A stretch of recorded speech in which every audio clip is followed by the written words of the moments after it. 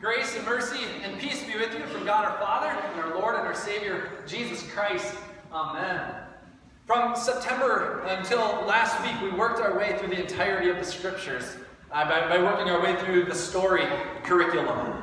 And over those 31 weeks, immersed in this overarching story of the Scriptures, we encountered an almighty God, a powerful God, a God who is beyond all comprehension. And yet what we also saw repeatedly in the story is that this almighty God is intimately involved in the life of his creation. He's a God who creates life, he sustains life, and he gives eternal life to all who believe in Jesus Christ. And as we read through the Bible, and as we read a whole host of Bible stories over these last 31 weeks, I often said to you, even when we were immersed in the Old Testament, I said things to you like, and you are part of this story. As we read these old stories, you are part of this story. Even as we read stories like Daniel and the lion's den, you are part of this story. And it's not that you were actually in the lion's den with Daniel, but we believe that that is an actual historical account of something that actually happened. But how are you part of that story and all the others? Is that its effects bear out in your lives. Right? Had it not been for these stories and God's hand of involvement in that example of Daniel's life, and the provisional hand he gave to the exiles and the return to the promised land to prepare the way for the Christ, and so on and so forth. We are written into the pages of the Scriptures. God's story is continuing to unfold in your life and in my life. You are part of this story. The Word of God is living and moving and active and breathing. God's Word is not just ancient words written on a page, put in a book, to set on a shelf. These words are living and active, and when His Word is spoken, God is at work in your life. Now, over the next 8 weeks, we are going to look at our 150-year-old mission as a congregation, St. Peter and Paul Lutheran Church here in the Copper Country. And we're doing this in order to see how our history is actually His story. Our history as a church is actually His story. It's an ongoing part of God's story. Our church is 150 years old this year. And again, I want you to mark your calendars, if you didn't hear during the announcements, for July 23rd. On July 23rd, we're having one service at 10 a.m. So just one service. This place will be packed. There's a lot of visitors and college alumni and all sort of people coming into town for that day. So 10 a.m., one service. And then in the afternoon, we'll go to the Keweenaw Base Camp and have an afternoon of food and fun and fellowship. They've got a private lake and kayaks and canoes and swimming and beach and volleyball and hiking and all sorts of stuff. We'll have entertainment and all kinds of good food. So please mark your calendars for July 23rd. Now, as we come upon this 150-year anniversary of this congregation, we're going to spend some time looking at the original mission statement of this congregation, which dates back to the first draft of our Constitution in 1868. And even in the last couple of years, we've revised some of our Constitution and bylaws, but this mission remains unchanged. And so what we're going to do in these sermons over the next 8 weeks is look at one phrase at a time of this mission, and we'll see how God's mission is unchanging. So let me first read for you this entire mission statement, and then I'll show what it is we're going to focus on today. It says this: the purpose of this congregation shall be to give honor and glory to God, to carry out His will, to assist in preaching the gospel of Jesus Christ to all the world, to manifest the unity of our faith in Jesus Christ as God and Savior, to foster Christian fellowship and love, to extend a helping hand in human need, and to achieve our objectives by the preaching of the Word of God, by the administration of the sacraments, and by the religious instruction of all its members according to the confessional standards of the Evangelical Lutheran Church. Now, it's a mouthful, all right, but it is true. And so, again, what we're going to do is focus on one phrase at a time. And so today, we'll focus on this first phrase. The purpose of this congregation is, first of all, to give honor and glory to God. And so we're even going to break this down further today and do one word at a time with honor and glory. So let's look at the word honor first. What does honor mean? To honor something means to have it held in high esteem or high respect, right? So if you honor somebody, you give them high respect or high esteem. On this Memorial Day weekend, if you go to any cemetery locally or throughout the country, you will see headstones and places where veterans have been buried, marked with the American flag. On this Memorial Day weekend, we give honor to those who have died, either in current or active service to this country, or those who served as and were veterans who then passed away from natural causes. We honor those who have given their lives for our sake. Whenever we honor someone, we give them the recognition that is due to them. So again, for those of you that have served in the military, are currently actively serving in the military, or have loved ones who have served in the military and are no longer with us, we give you our heartfelt thanks for your service and for theirs, for fighting and going to battle on our behalf. In the last week, I've had 2 burials. Last Saturday, we had a burial for Gene Anderson, who was when he died, the oldest member of our congregation. He died a couple of months ago, but we just had his burial this last Saturday. Gene served in the military.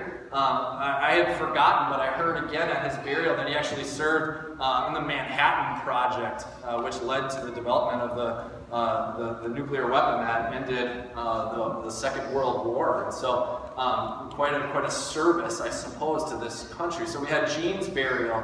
And then this last week, I had the burial for our brother Paul Sporalski, who died a little over a week and a half ago, and he too was a veteran. And both of their places of burial are marked with flags. And when I was in the cemetery, the veterans had placed flags all over the cemetery. And at those committal services, a larger flag was also presented to the family in recognition and respect for their service, to honor them. We honor those who have died fighting on our behalf. We give them honor because of what they have done for us. They're worthy of our honor. Now, in the mission of this church, this congregation, and not just this congregation, but the church throughout the world and throughout time, in the mission of this church, first and foremost, we honor God. We honor God. Why do we honor God? Why is this first and foremost in our mission statement? Well, if it's not obvious, everything that we do is all about Him. It's all about God. Everything that we have comes from Him, and everything that we have hopefully returns to Him. Everything. God is our creator. He is the one who brought all that is into existence with the speaking of His lips.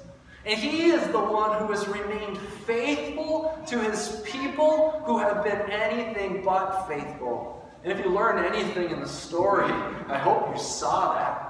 I hope throughout the story you saw how unfaithful God's people are in a repetitive, ongoing, sin-filled nature, and yet how God is faithful and just. And even though it seems as though His people are failing and falling apart, God never lets them completely fall apart. He always provides a way out for them. And God is the one who has provided that way out for us through His Son, Jesus Christ.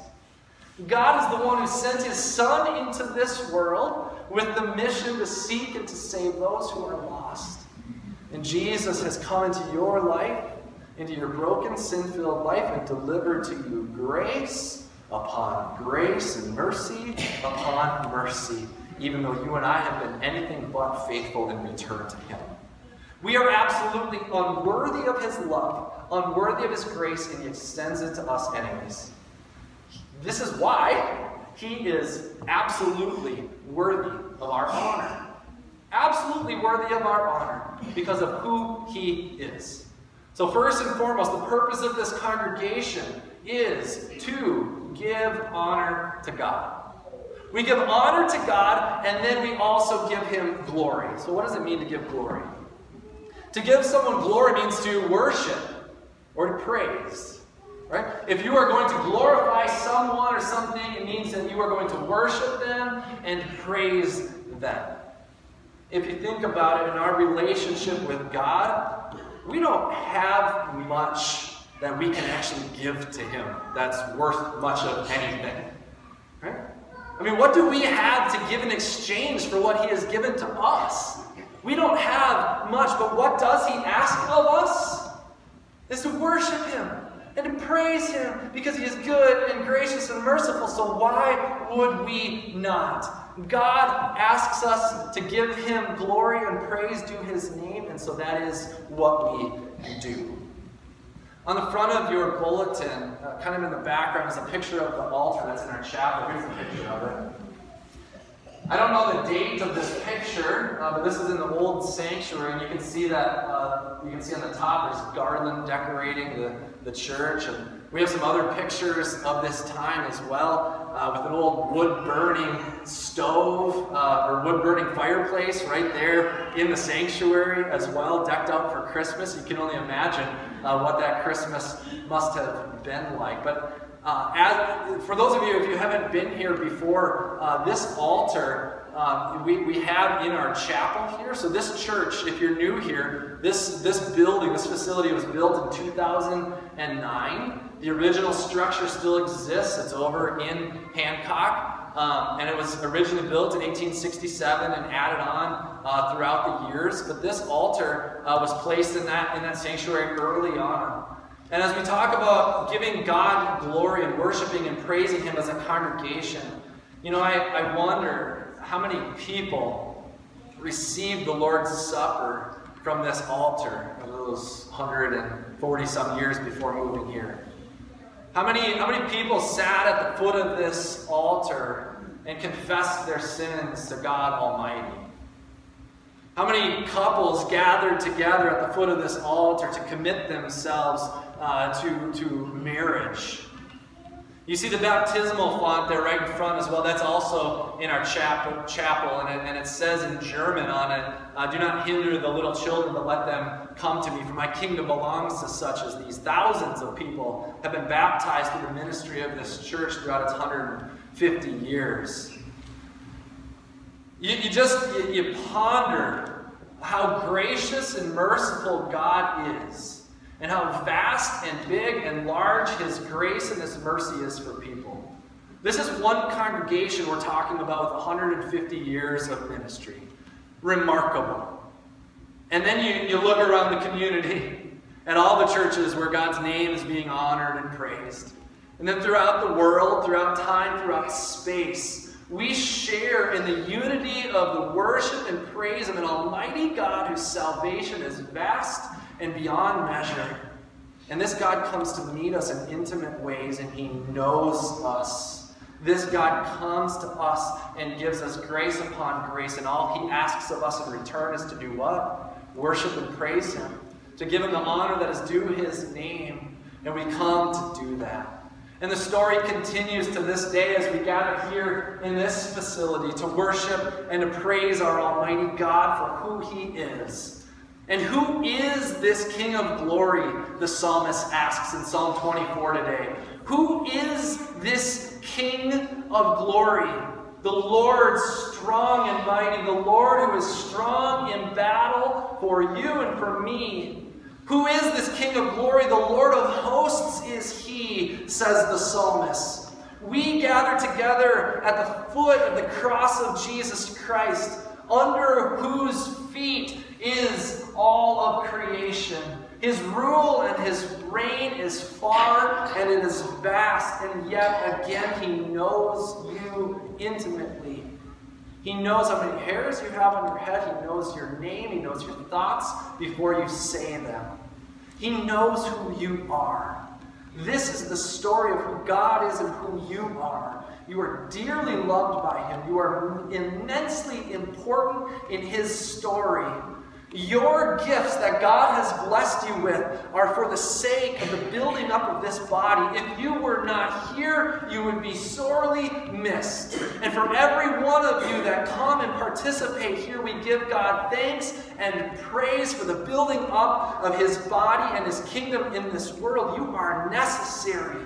You are loved. Even though every one of us, me included, are broken and beaten by the tides of sin in this world, Jesus has come for us to rescue us, to redeem us. Jesus rose for us, and he's coming back to make all things new. Trust him, my friends. He is who he says he is, and he's for you. So, again, we're talking about the mission of this church. And the mission of this church, first and foremost, the mission, the purpose of this church is first and foremost to what? Give honor and glory to God. To give honor and glory to God. So maybe you're thinking, what does this have to do then with the mission of this church? How does giving honor and glory to God have anything to do with what it is that we do as the church? Well, it has everything to do, first and foremost, with getting the relationship right. Acknowledging who's in control and who's actually giving the mission. You know, on this Memorial Day weekend, as we give God thanks for the veterans who've served in the military, you can use a military image to get the gist of this. If you think about the military, someone of lower rank will give honor, right, to their superior officer. And if that superior officer gives someone of lower rank an order and a mission to do, they do it, right? Because there is respect and there is honor for that rank and for that order. If there was no rank or order, any officer or soldier could do whatever they wanted and thought best at any time, and there would be absolute chaos. As we work in this relationship with our God, first and foremost in our mission, we need to recognize who he is. We give him honor and we give him glory in order that we can hear his command. And his command comes to us in this way. The last words of Jesus were, "Go into the world to all nations, baptizing and teaching them. And I'm with you always to the very end of the age." This is, my friends, your mission and mine as a church. It's not just mine as pastor. It is all of ours as Christian people to collectively bring the good news of Jesus Christ into this world. And I tell you, you know that this world is desperately in need of this peace of Jesus Christ. This dark and dreary world is desperately in need of the light of Jesus Christ. This world that faces death and decay is desperately in need of the promise of resurrection and new life. And who will go and bring it? Will you, my friends in Christ? Our job, our mission, is to go and to plant the seeds of the gospel. To live as though we actually believe Jesus is who he says he is, and that he's actually coming back to make all things new, and then we let the Holy Spirit give growth. And when the harvest is ready, Jesus is coming back. But it all begins here, getting the relationship right. And so first and foremost, the mission of this church is to give honor and glory to God. In his name, amen.